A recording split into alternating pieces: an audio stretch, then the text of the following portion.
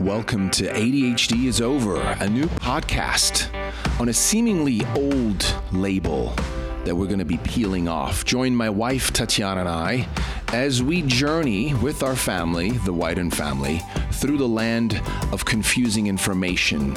We're going to visit both sides and let you decide because the power is with you. Welcome to ADHD is Over.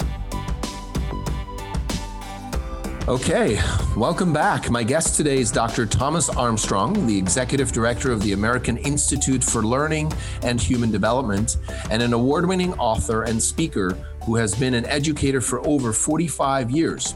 Over 1.3 million copies of his books are in print in English on issues related to learning and human development.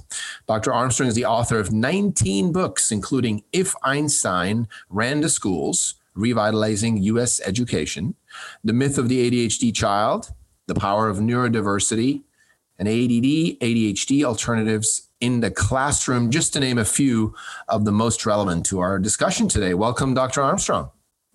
Thank you, Roman. It's nice to be on. It's always good to talk to you. You just have such a wealth of experience and knowledge in the subject, and I'm really excited to dive right in. First of all, I have a question. It's like, how do you make time to write 19 books? I mean, that's an insane body of work. I mean, you must have a good work ethic or a good strategy on how to get creative. I think my strategy is really a pathology. It's really an obsession. And I've had an obsession. Once I get an idea for a book, that kind of sets everything in place. And then I just work toward that deadline in my mind. I don't think that 19 books frankly, is all that many books in terms of all the time that I could have been spending writing other books. But I guess that's the way it always is. Somebody, says that they didn't do as much as they would have liked to have done. Right. And, anyway, so that's great. I like to write. Absolutely. And I see you've written a lot on not just ADD and ADHD, but also on education and what we now call neurodiversity or different learning styles, perhaps, right? Well, neurodiversity is a little bit different than learning styles, but we can go into that as we go along. Exactly. Yeah. I would love for you as the expert to kind of make that distinction. And maybe we'll kick it off with the question, what is ADHD to you? Well, ADHD to me has always been a doubtful concept.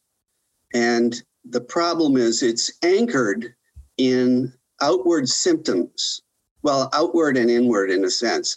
Those three major symptoms of hyperactivity, distractibility, and impulsivity are what really define. I mean, that's the bottom line when it comes to ADHD. There's been thousands or tens of thousands of papers written about ADHD. But ever since I first read about it, I was in the UC Berkeley Education Library, and I was doing research for another book, and I got out a journal, and it said, introducing a new disorder called ADD, and I thought, this isn't going to be good. I had just been spending a lot of time focusing on learning disabilities, and I didn't think learning disabilities was the best concept to use either. These are limiting concepts. They tell what the child can't do. Attention is the attention of the child is deficit. It's disordered. It's hyperactive. So there's something wrong, and we have to change it. And to me, this is a real problem because attention is a very complex and global kind of entity. Attention can wander when we're bored. So why don't we call it maybe a bored syndrome, school boredom syndrome, SBS. I like that. Yeah, school boredom syndrome.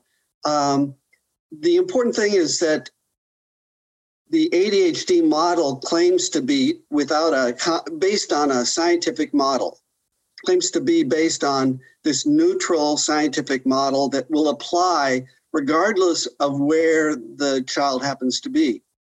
But this is really not borne out by the evidence because children will be more ADHD when they're bored, when they're being taught in the classroom through lectures and worksheets and standardized tests, than when they're involved in active experiential learning.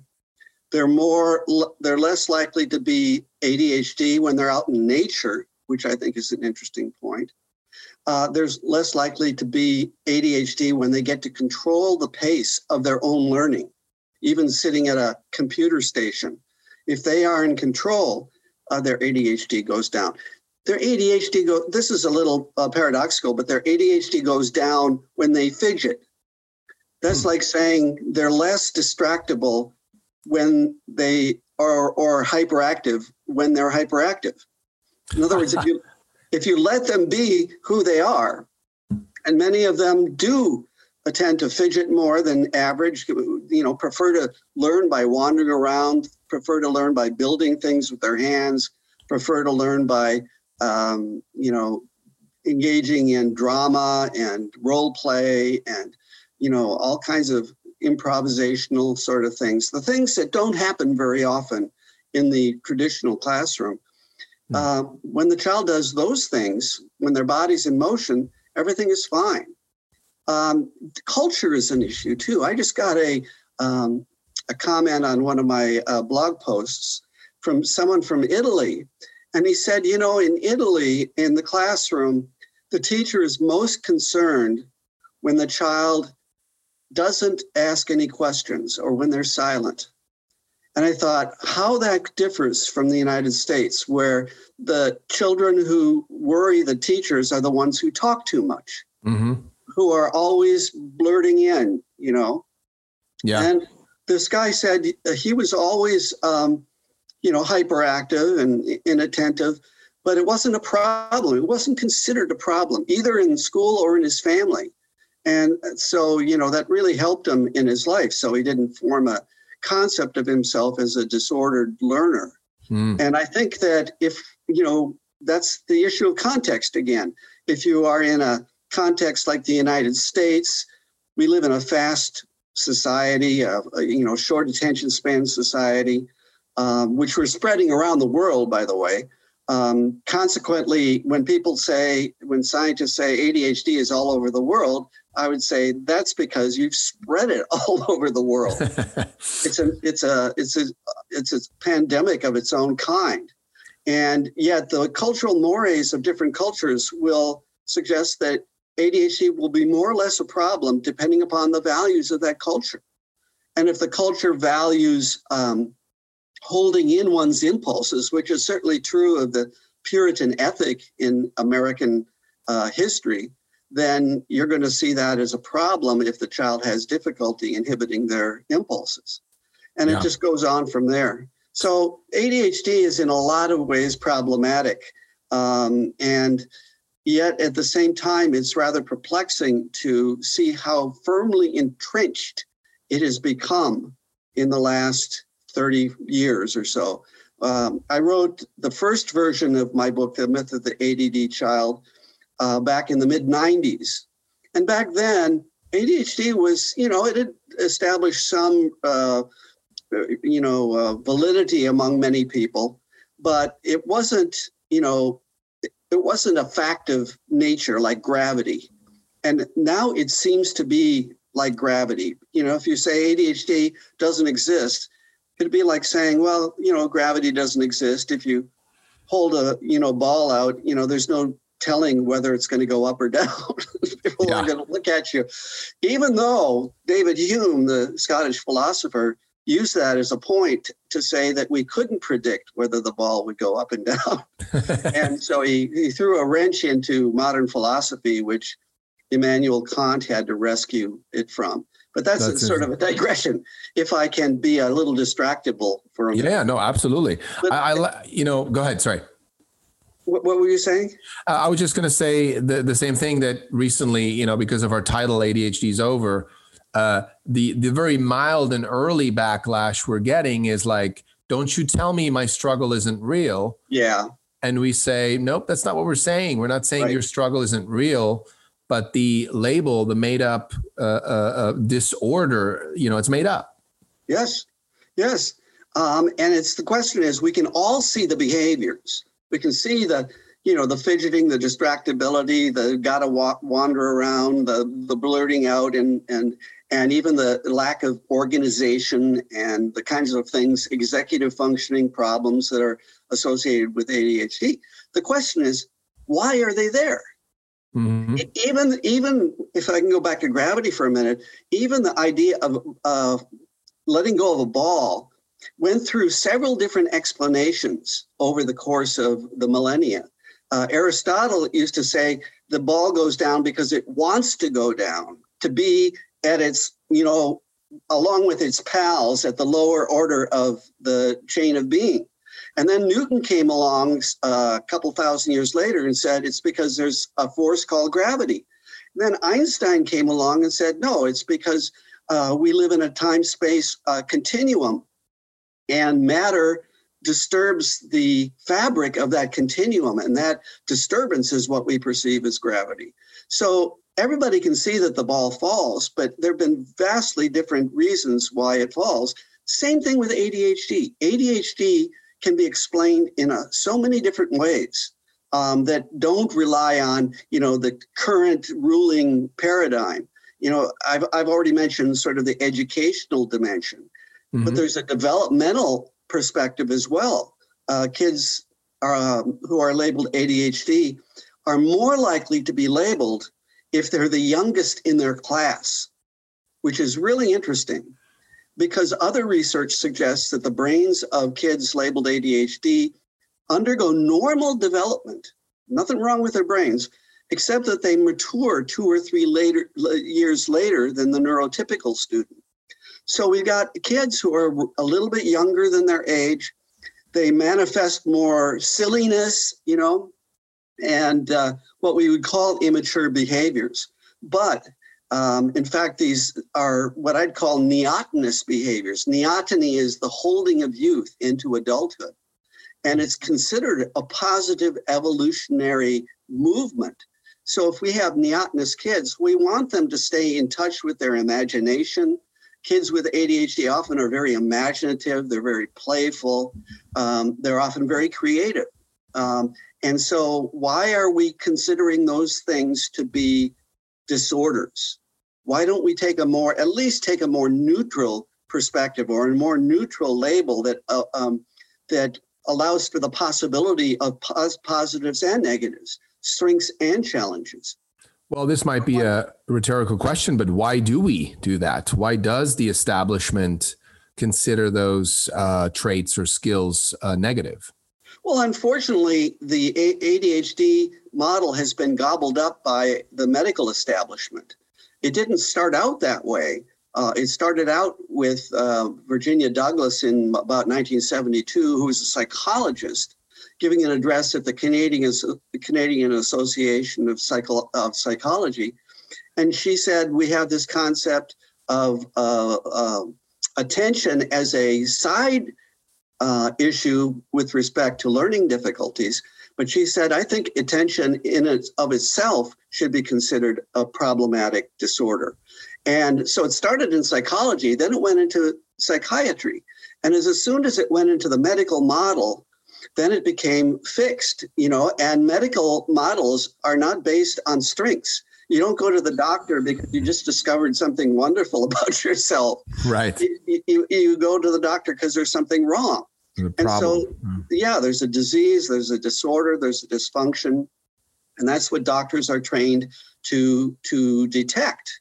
And so that's why I think it's not a trying to be negative or anything like that. It's just the way that the medical model is set up as a, deficit-based, disease-based field of inquiry. So that's I think why it's negative. But it also reaches into something in our culture that I would call the loser mentality. We're kind of, focused on this idea, and I think maybe our now soon to be gone president may have had something to do with this, where, being a loser is not acceptable. And so we, classify people into winners and losers. Mm-hmm. And, you can't say that ADHD kids are losers exactly, but there's this pessimism surrounding them that is almost in the same way as we consider the so-called loser. And we need to change that around. There's a new field in psychology called positive psychology. It's about 20 years old, maybe 25. And it suggests that psychology has been focusing on the negative for too long. And they need to start looking at positive states of happiness and courage and imagination and joy of learning and things like that. And so now, fortunately, in psychology at least, a lot of research is being done in the areas of these attributes, these strengths. I haven't seen a lot of research applied in this area to ADHD. There's a wonderful paper about developmental disorders and looking at the strengths of those. But I think, the research agenda for ADHD has just been sort of, mounting deficit on deficit. It's like every study will say we discovered ADHD in this number of patients. They don't even question the validity of ADHD. If somebody says, well, how do you know ADHD is even a disorder? Well, this previous study said ADHD was a disorder. We go to those people and we ask them, and they'll say, well, it was an earlier study. And eventually you get back to Virginia Douglas, who made this comment in 1972. And so, there's a rather specious foundation that has been built up, an edifice, really, a stronghold that's been built up. And of course, if I might add, fueled by the pharmaceutical companies worldwide. There's a multi-billion-dollar business in treating ADHD through medications like Adderall and Ritalin and so forth. And so there's not a lot of incentive to say that ADHD isn't really a valid disorder. And also, it gives people an explanation. You'd mentioned the person who says, you're not addressing my struggles. This is what a lot of people need, because there are a lot of people who are struggling. This is a very complex society. It's moving along very fast. It's not easy to cope oftentimes, and people are struggling. And some people struggle with organization. They struggle with issues like being able to even sit still in one place for a long time, the 9-to-5 desk job. And they've thought for a long time, maybe I'm a loser, or maybe there's something wrong with me. And then somebody says you're ADHD, and they think, it's like a burden has been lifted from my shoulders. Yep. And that's true. And I don't want to take away from that. But I wanted to suggest that, ADHD may make it better for a lot of people by giving them an explanation for why they are that way. But it doesn't deal at all with the reasons why they may be that way. And the sort of knee-jerk response to medicate is not necessarily the best for all the people involved. No, that's great. I like that. And perhaps if you could touch upon a little bit, you said, if we looked into perhaps the causes or why they are that way, what are some of the main causes that you've come along? Because nobody seems to agree yet on what causes ADHD. Well, as I mentioned earlier, I didn't really finish the thought. One of the causes is developmental. People with ADHD, many of them, simply develop a little bit later than other people. Every baby is hyperactive, distractible, and impulsive. But over time, the brain matures and they gain control over all their various faculties. It just happens a little later with kids who are labeled ADHD. They're late bloomers, essentially. Not that we should just leave them alone, they'll bloom on their own. We should provide them with lots of, support structures. And, that's why my book has 101 strategies in it. I don't want to just say ADHD is a myth and then leave everybody to fend for themselves. I want to give them some practical ways of dealing with the various causes of ADHD. And if one of them relates to development, then we need to have more of a developmental patience with a lot of kids. And you see, in education, we're pushing the boundaries in the wrong direction. where we should be allowing more developmental flexibility, in first grade, second grade, third grade, we do the exact opposite. We make things more developmentally rigid going into kindergarten and into preschool. We are expecting preschool kids now to do things that first graders used to do. We have expectations for reading, which is insane.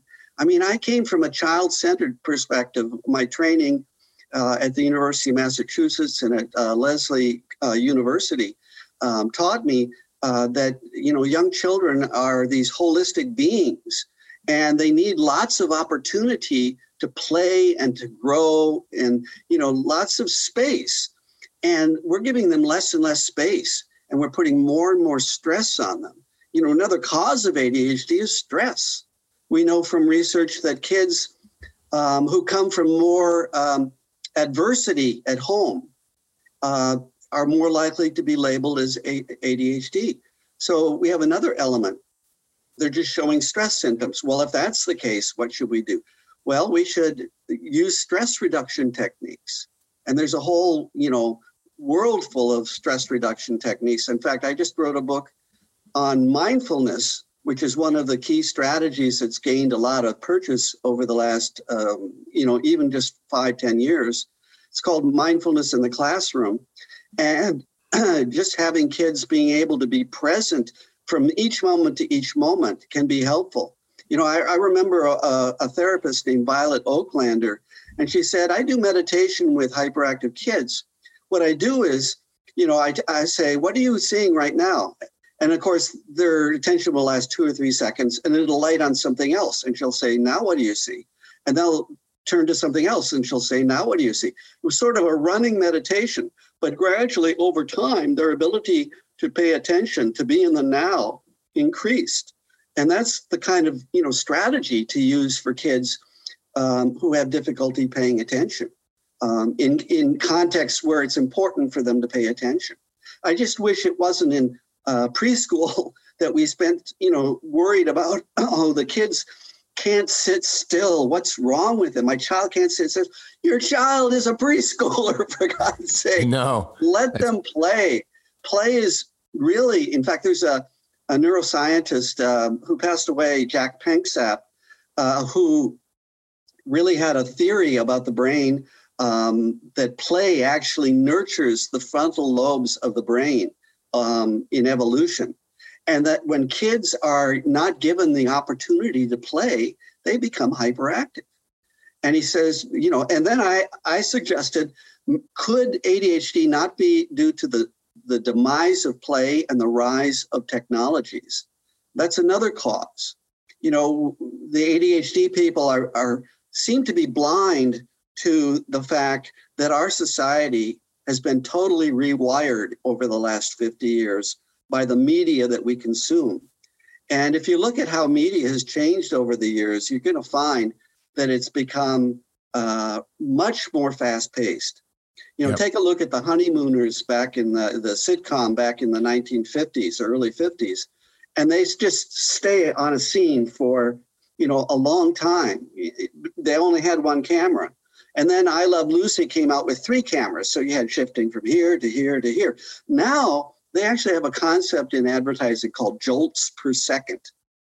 And it's the number of changes, noises, shifts of camera, flashes, and so forth that happen. And they count them in seconds, like 12 jolts per second. Wow. And we're trying to process that with our brain, with a brain that evolved originally to find, to be able to distinguish who the jaguars and the rhinos were, and who and which the nutritious plants were. And we had to make that discrimination very quickly. And so we had a part of our brain, the emotional brain, the fight or flight brain, evolved to do that. Well, our advertisers make use of this brain by putting on a loud flash, and we pay attention. Hopefully they think to their commercial, to their product. Yeah. But the point is, they have fooled us. Our brain didn't evolve for bright flashes on TV or on the internet or in video games, it evolved for tigers and lions. Mm-hmm. And so you fool the brain, it's like the boy who cried wolf. After a long enough time, we're going to say, don't pay attention to that. And then the media people get worried, so they up the ante. They increase the rate and the intensity of stimulation. Mm-hmm. There's a part of our, there's a chemical in our brain called dopamine, which is a neurotransmitter that helps messages travel throughout the brain. And it is the neurotransmitter related to stimulation, to reward, to motivation. When the brain gets totally, overstimulated over time, the dopaminergic pathways get exhausted.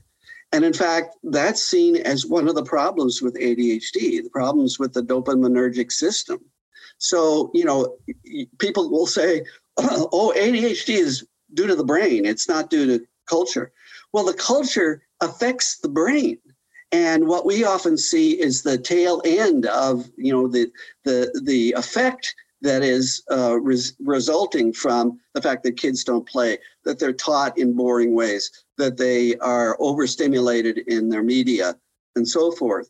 So we should address those issues first. Mm. But it's very complex. How are you going to address those issues? We're looking at a multi-billion-dollar business, the media business. What do we say? Slow things down?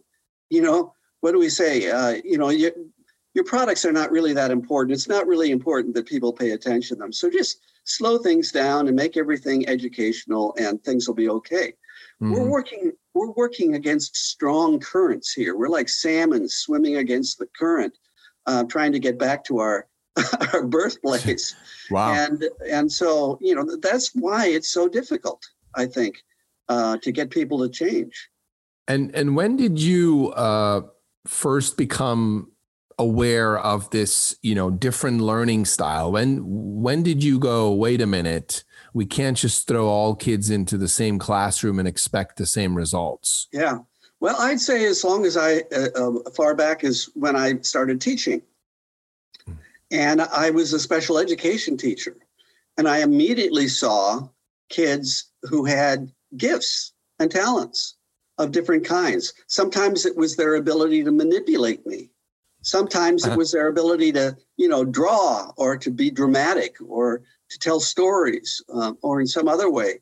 And so the question arose in my mind, these kids are in a class for learning disabled or educationally handicapped disorders. Why then, how do you explain these gifts? And there was always that dichotomy.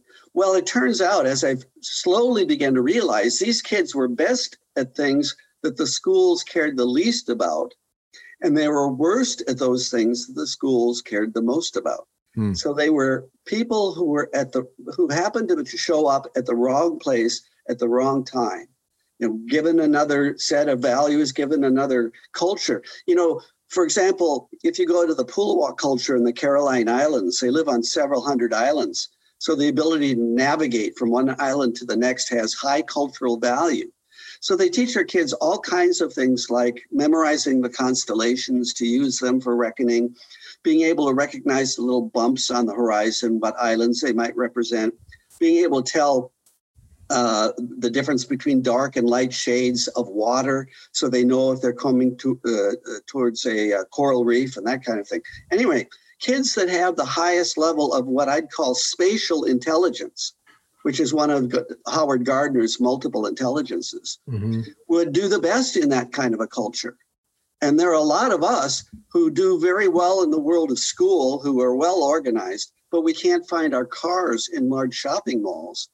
And if we were growing up in a culture like that, we would be the disabled ones. We would be the ones in the navigation remediation programs. We would be the ones labeled CDD, Constellation Deficit Disorder. So it's just, again, a question of culture and context that determines the extent, the intensity, and even the existence of this disorder in the first place.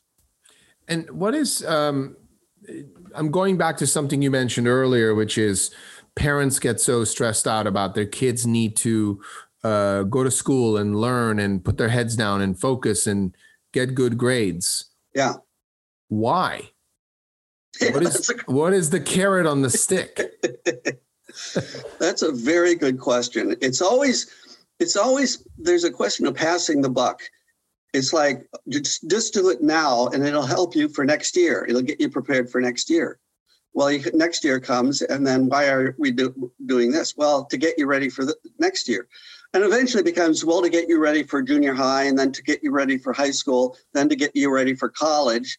Then once you're in college, to get you ready for a good career.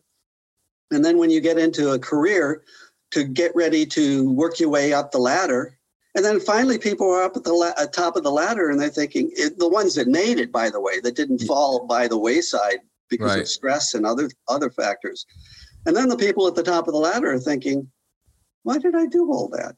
And they go through midlife crisis. And, they begin to question why they put all that effort. It's much more important to teach kids to be true to themselves, to find out who they are in their essence, what they are born to do, what their destiny that they feel inside is, where they want to go with their lives, what fills them with passion. And those should be the things that they follow. Because even if they are a failure in that, they will have at least derived satisfaction from engaging in those pursuits. But if you follow a pathway that's not your own intrinsic, drive, then if you fail, you've struck out in two ways. You failed externally, and you failed yourself. Yeah. We really need to teach kids. We do need to teach kids to fit into the outer world. I totally agree with that.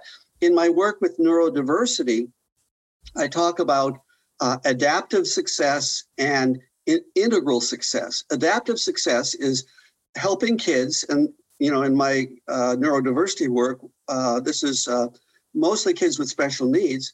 The adaptive success is to help them learn, to pay attention, to read, to be numerate, to get along with other people, to do the kind of basic things that we consider important in our culture. Whereas integral success is the ability to succeed on your own merits according to your own world. And we will respond in different ways as educators and parents to those different definitions of success. For adaptive success, we're going to try to remediate. And that's where the emphasis is in special education. It's on remediation. It's on getting them up to speed, trying to get them up to grade level, or trying to get them to pass the next test. And, I'm agreeing that there's a value to that. But if you only do that, then you're not nurturing the inner self. And so there needs to be, an approach to helping kids find their gifts early in their lives. And I've been attracted particularly to Howard Gardner's theory of multiple intelligences, which suggests that there's at least 8 intelligences that we possess.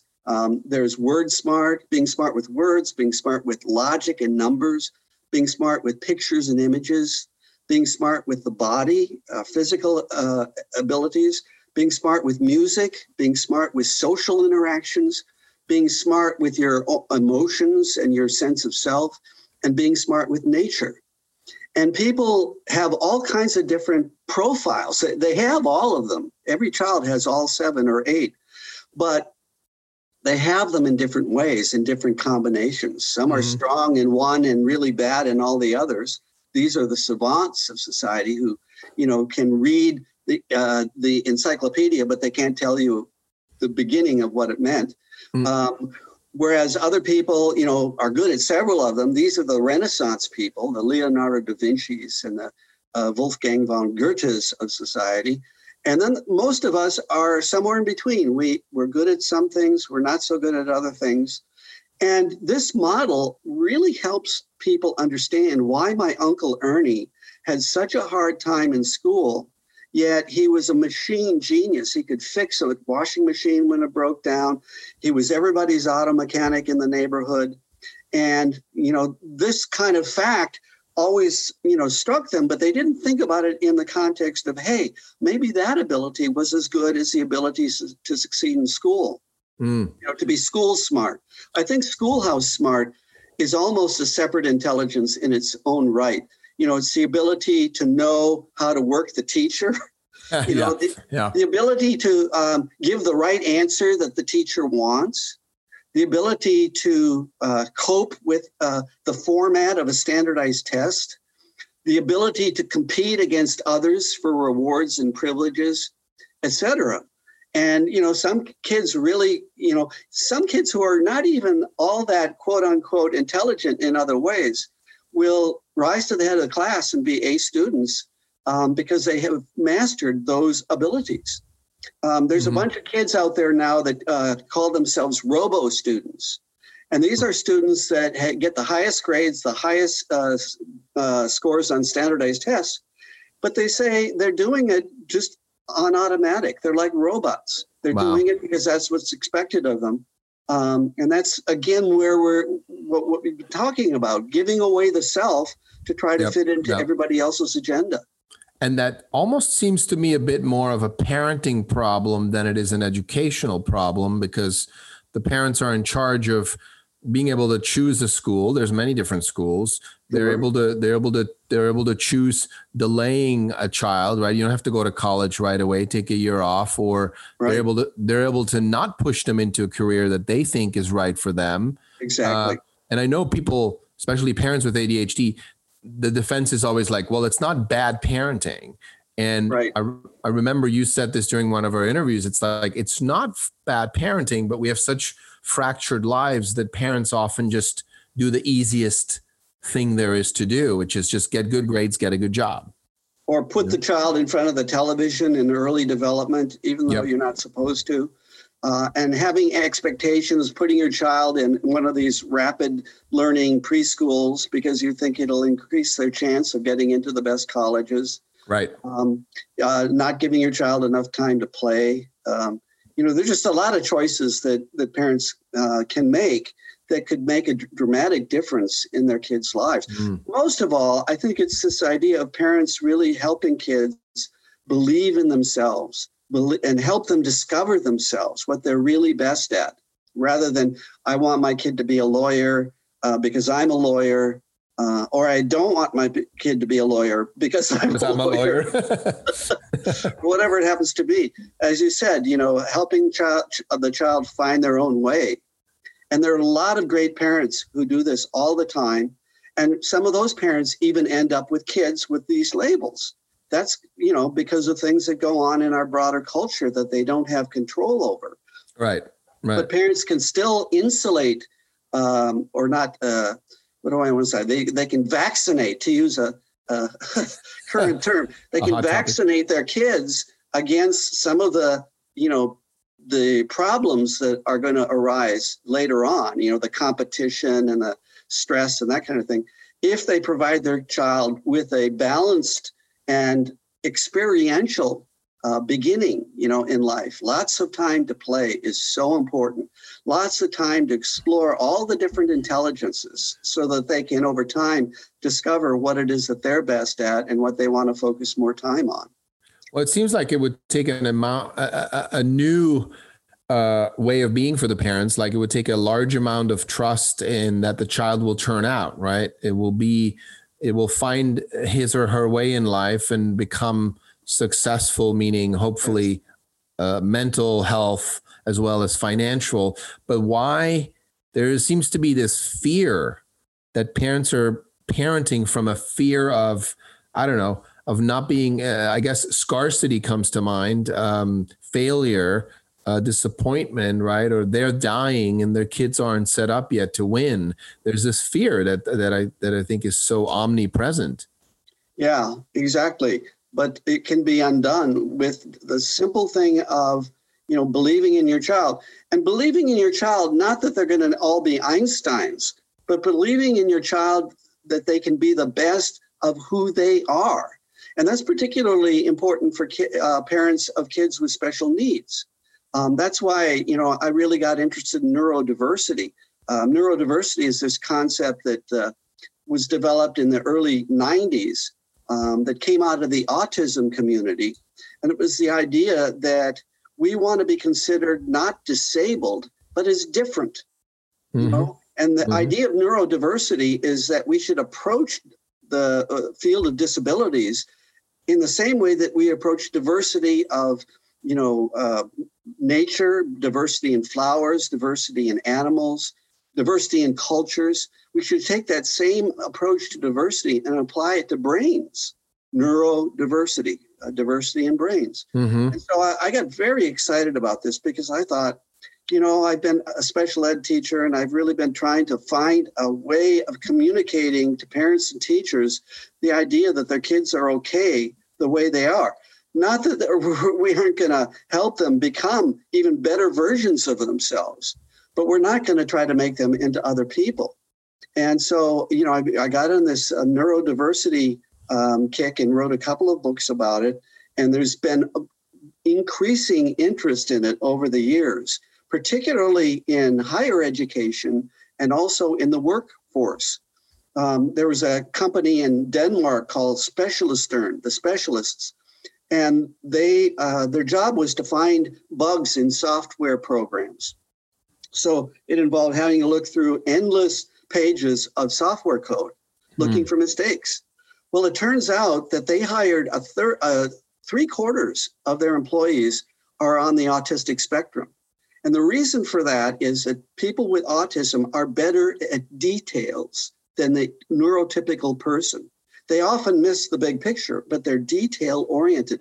They're also systemizers rather than empathizers. They prefer working with systems that have fixed inputs and outputs. So they like things like computer languages and mathematics, or at a very rudimentary level, the child who wants to do nothing but sit in front of a fan and watch a fan work all day. That's a system as well. So, the employees at this firm were doing what they did best. Their strengths were emphasized. Their strengths were needed in this particular context, and they were so successful in their work that the model spread to other computer software companies. And now there's a lot of seminars beginning to happen. There was one at Stanford University last month looking at the emerging role of neurodiversity in the workplace. The one place that neurodiversity unfortunately hasn't taken root in is my area of expertise, which is the K-12 school system. And I think that there's a lot of reasons for that. One is the standards-based, the Common Core standards that have, taken a grip on education. And the idea is special education teachers are so worried about their kids, about their students not reaching their standards, that they don't want to focus on the strengths again, even though focusing on the strengths would help them reach the standards. Exactly. So, so there's, problems with that. But I think that over the long haul, neurodiversity is the model of choice for looking at people who are likely to find themselves in special education. And the idea should be that we should help them. We should create niches. I like the word niche or niche around them that works according to how they work best, rather than trying to fit them into a square peg somewhere else. You were going to say something. Yeah, I just had this crazy thought that when you were mentioning neurodiversity is that we're such, stewards or proponents of diversity as races, right? Or right.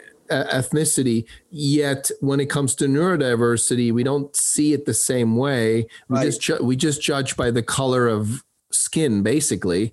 Yeah. Right.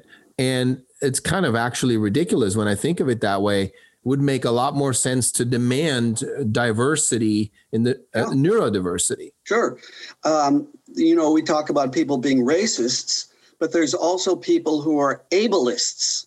Ableism is in the disability field, the equivalent to racism in racial relationships.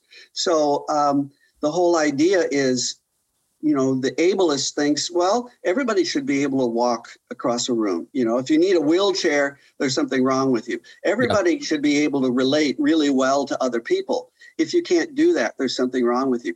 Everybody should be able to read, really well, if not. So it's approaching the world with just like the white person will look at the world in terms of white people and how other races come up short, supposedly, how, in this case, how everybody is different from me. I'm an able-bodied person, and other people don't, they come up short. I sometimes begin my workshops with this metaphor of the rose as a psychiatrist, looking at other plants coming in during the day, and the calla lily comes in and gets labeled with petal deficit disorder. And the cactus comes in with antisocial behavior, and so forth. Each flower is seen as deficient. And yet we know that those flowers are different, and that's what adds to their beauty. And we should really take that same approach and that same idea to heart when we are working with kids as parents and as teachers. Is that sort of your suggestion, what should happen to the education system, how we overhaul the education system? Is that the public schools need to start having what I call different departments in the school for teaching different learning style to kids with different learning styles, or what would be? I think there are a lot of different ways of doing this, and I prefer to use the word multiple intelligences. Learning styles is a model that's actually quite old. It goes back to the 50s. And it kind of, one common learning style idea was that there are visual, kinesthetic, and auditory learners. And the multiple intelligences is different from that in that it's not based on the senses. You can be blind and be highly spatial. You can be deaf and highly musical.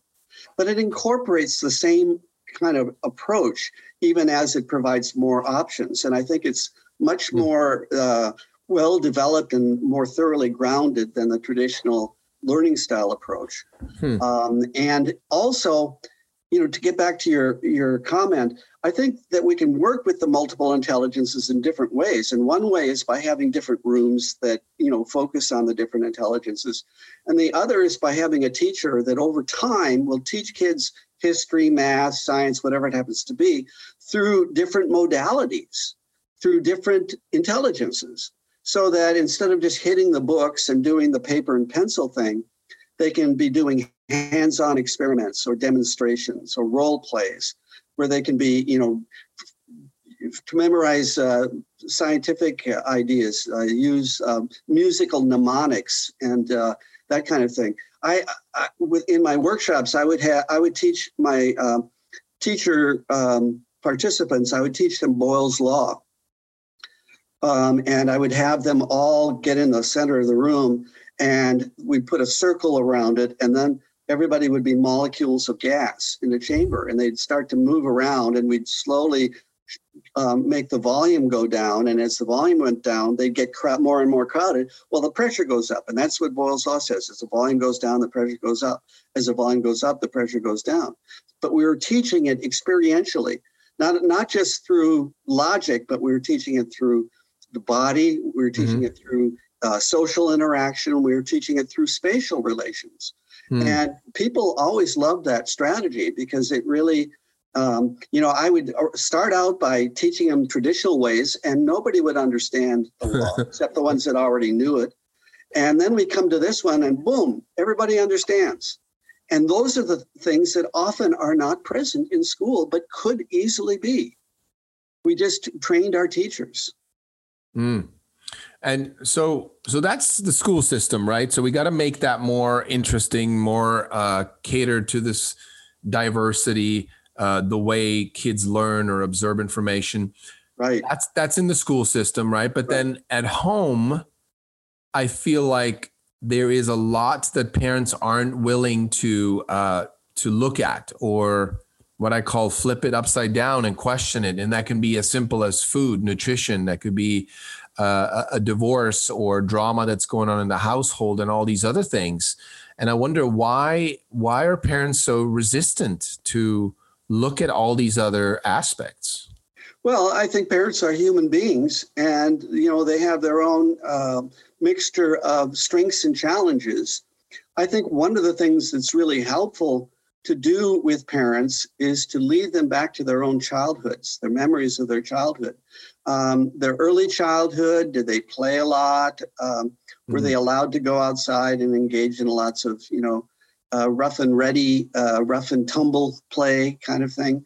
What were their school experiences like? Were they stern or were they more flexible?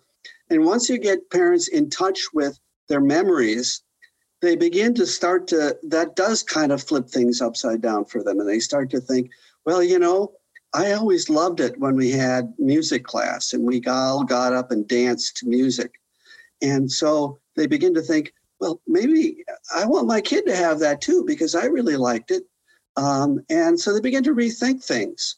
And so, that's why I've had little questionnaires in some of my books, which ask parents to think back to their own childhood about their own multiple intelligences and which ones were stymied. Some of us had paralyzing experiences for certain of the intelligences. Mm-hmm. I remember drawing on the bottom side of my coffee table when I was a child. And I was like Michelangelo with a Sistine Chapel, on my back.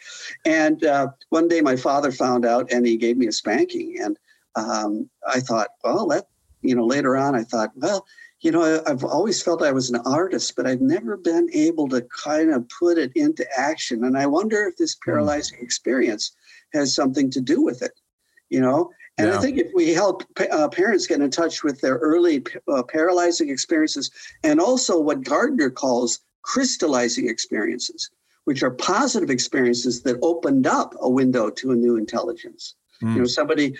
Einstein, his father gave him a magnetic compass when he was almost 5.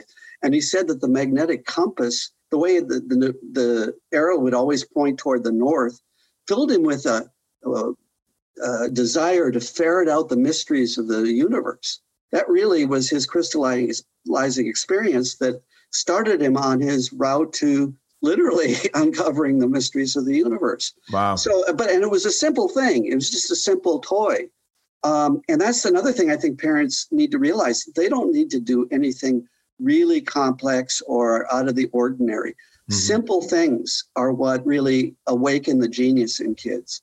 Walks with your parents, a trip to the zoo, getting together as a family and singing songs, or playing a board game, or doing a science experiment together, in a fun family way, not in this sort of serious, it's either wrong or right, kind of way. Mm-hmm. It's just, I think that's another thing that parents sometimes have a problem with, and that is a certain degree of perfectionism, where they expect their kids to get everything all right, and if they didn't, then that's a problem. We need to let go of perfectionism. We need to, encourage messes early on and even later on. Mm-hmm. Kids should be engaged, particularly when they start to get into junior high and high school. They should be engaged in more individualized projects that they themselves have had a role in deciding about. I just recently wrote a book called The Power of the Adolescent Brain. And in that book, I talked about the recent 20 years of brain research that has shown that the adolescent brain is almost going through as many changes as the young child's brain. But most of it's happening in the frontal lobes, which is where the planning and inhibition and organization and goal setting and all those things are. All the things that adolescents have difficulty with, and they need most help with. And one of the best things we can do is help them with their goal setting, for example, by giving them an individualized project, or not by giving them. See, I already made the mistake of saying supporting, giving them. And you give it to them, they're not going to want it. Exactly. But if, you help them explore, the teacher helps them explore, what are some things that you'd like to, investigate that have to do with science or that have to do with history? And then supporting that process in whatever way that the student or the child wants. That can be very, very productive. That's great. Talk to me about emotional intelligence. We have this theory, my wife and I, as we've moved through this, 5 years of research, is that if we medicate our children at a young age and we stifle their impulsiveness, I believe impulsiveness is a way to calibrate your intuition. It's a way to fail and succeed and try it out, And so if we essentially sedate them or stifle that impulsivity, are we also essentially holding them back from becoming emotionally intelligent, in charge of their emotions, or experiencing the full spectrum? Has that something to do with that? That's a good question. The idea of impulsivity being a way of recalibrating one's intuition is a very novel concept, and one that I haven't really thought of before. But I think that the child that can own their own emotions. I mean, emotional intelligence is really all about, first of all, being able to name your emotions. If you're angry, being able to know you're angry. Some people get angry, they don't know they're angry. There's even a term, dyslexithymia, for people that can't put a name on their emotions. Really? Yeah. And being able to name your emotions, being able to regulate your emotions. And you can't regulate your emotions unless you have emotions. In other words, you need to be able to express them and be able to work with them. It's like you need some raw material to work with. And if your emotions are being subdued through medications, you don't have anything to work with. You know, you're being sort of forced to be emotionally intelligent, which is really not being emotionally intelligent at all. So I agree with you. I think that one of the problems with medication, and I'm not against medications, by the way. Right. Same here.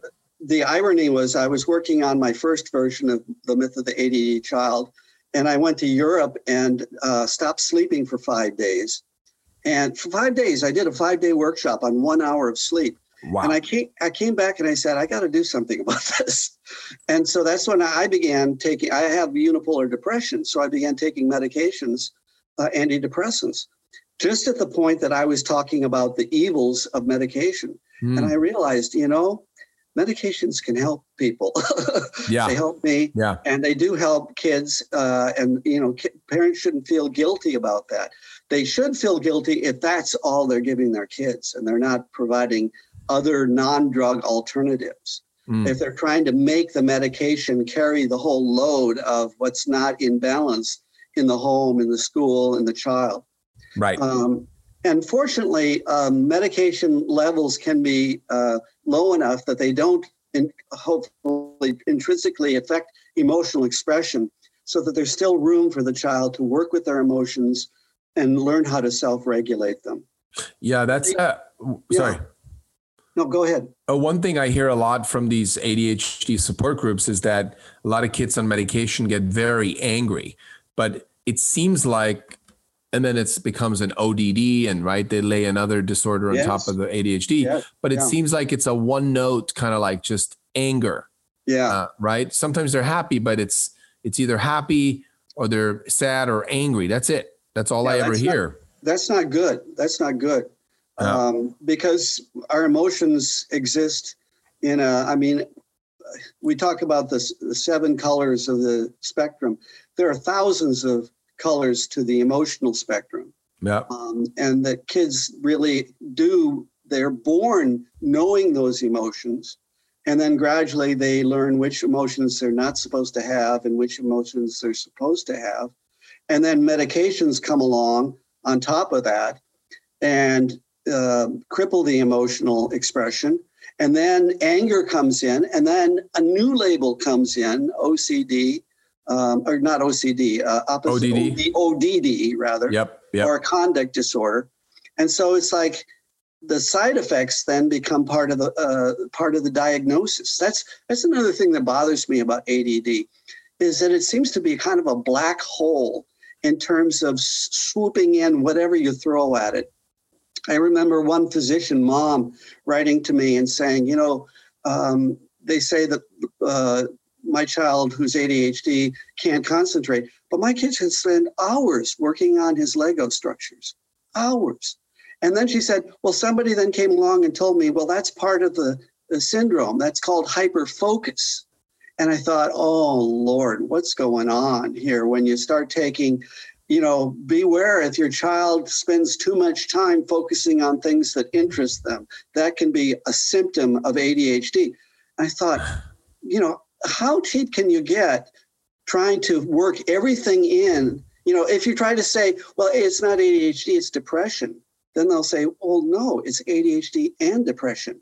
Those are comorbid disorders. I love that term, comorbidity, is how you can have ADHD and you can have learning disabilities and you can have depression. You can have your cake and eat it too, basically, is what it is.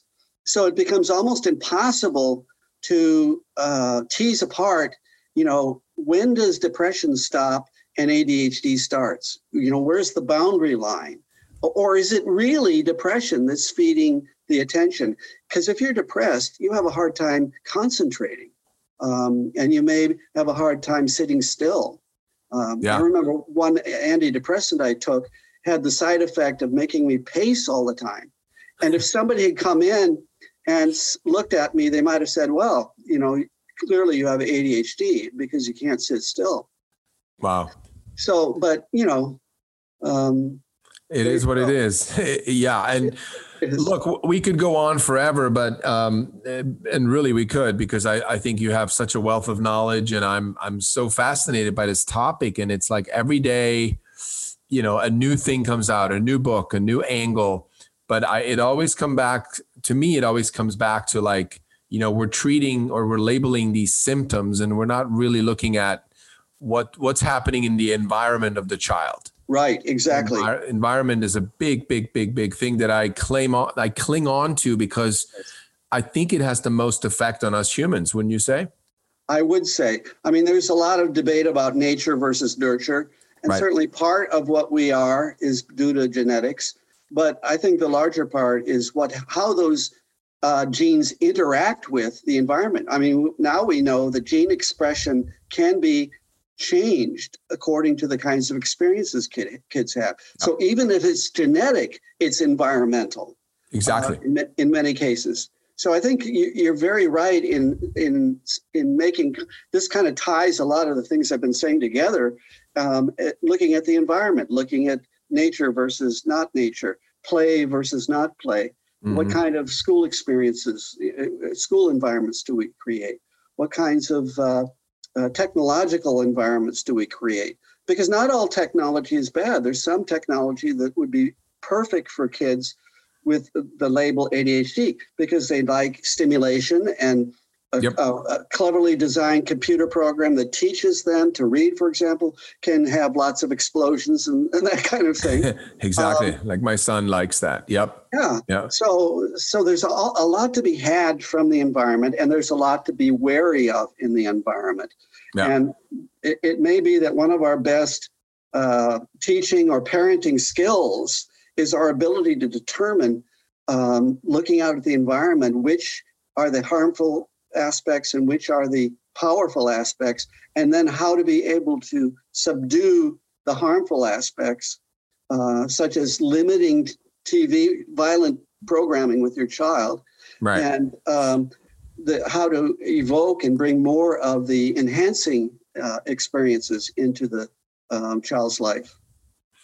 Well, I appreciate you taking the time to come on our podcast, and I just want you to know that many things you've said in our previous interview and just now make a big difference, and have made a big difference in our lives, that I daily apply to my parenting, or at least my being aware of it. So I really appreciate all of what you've done for not just my family, but obviously thousands of families out there with your books, with your teachings. And so I really appreciate you giving your time to speak with me about it. Thank you, Roman. It's been a pleasure talking with you today. Great. Until next time, we'll do a follow-up soon. Excellent.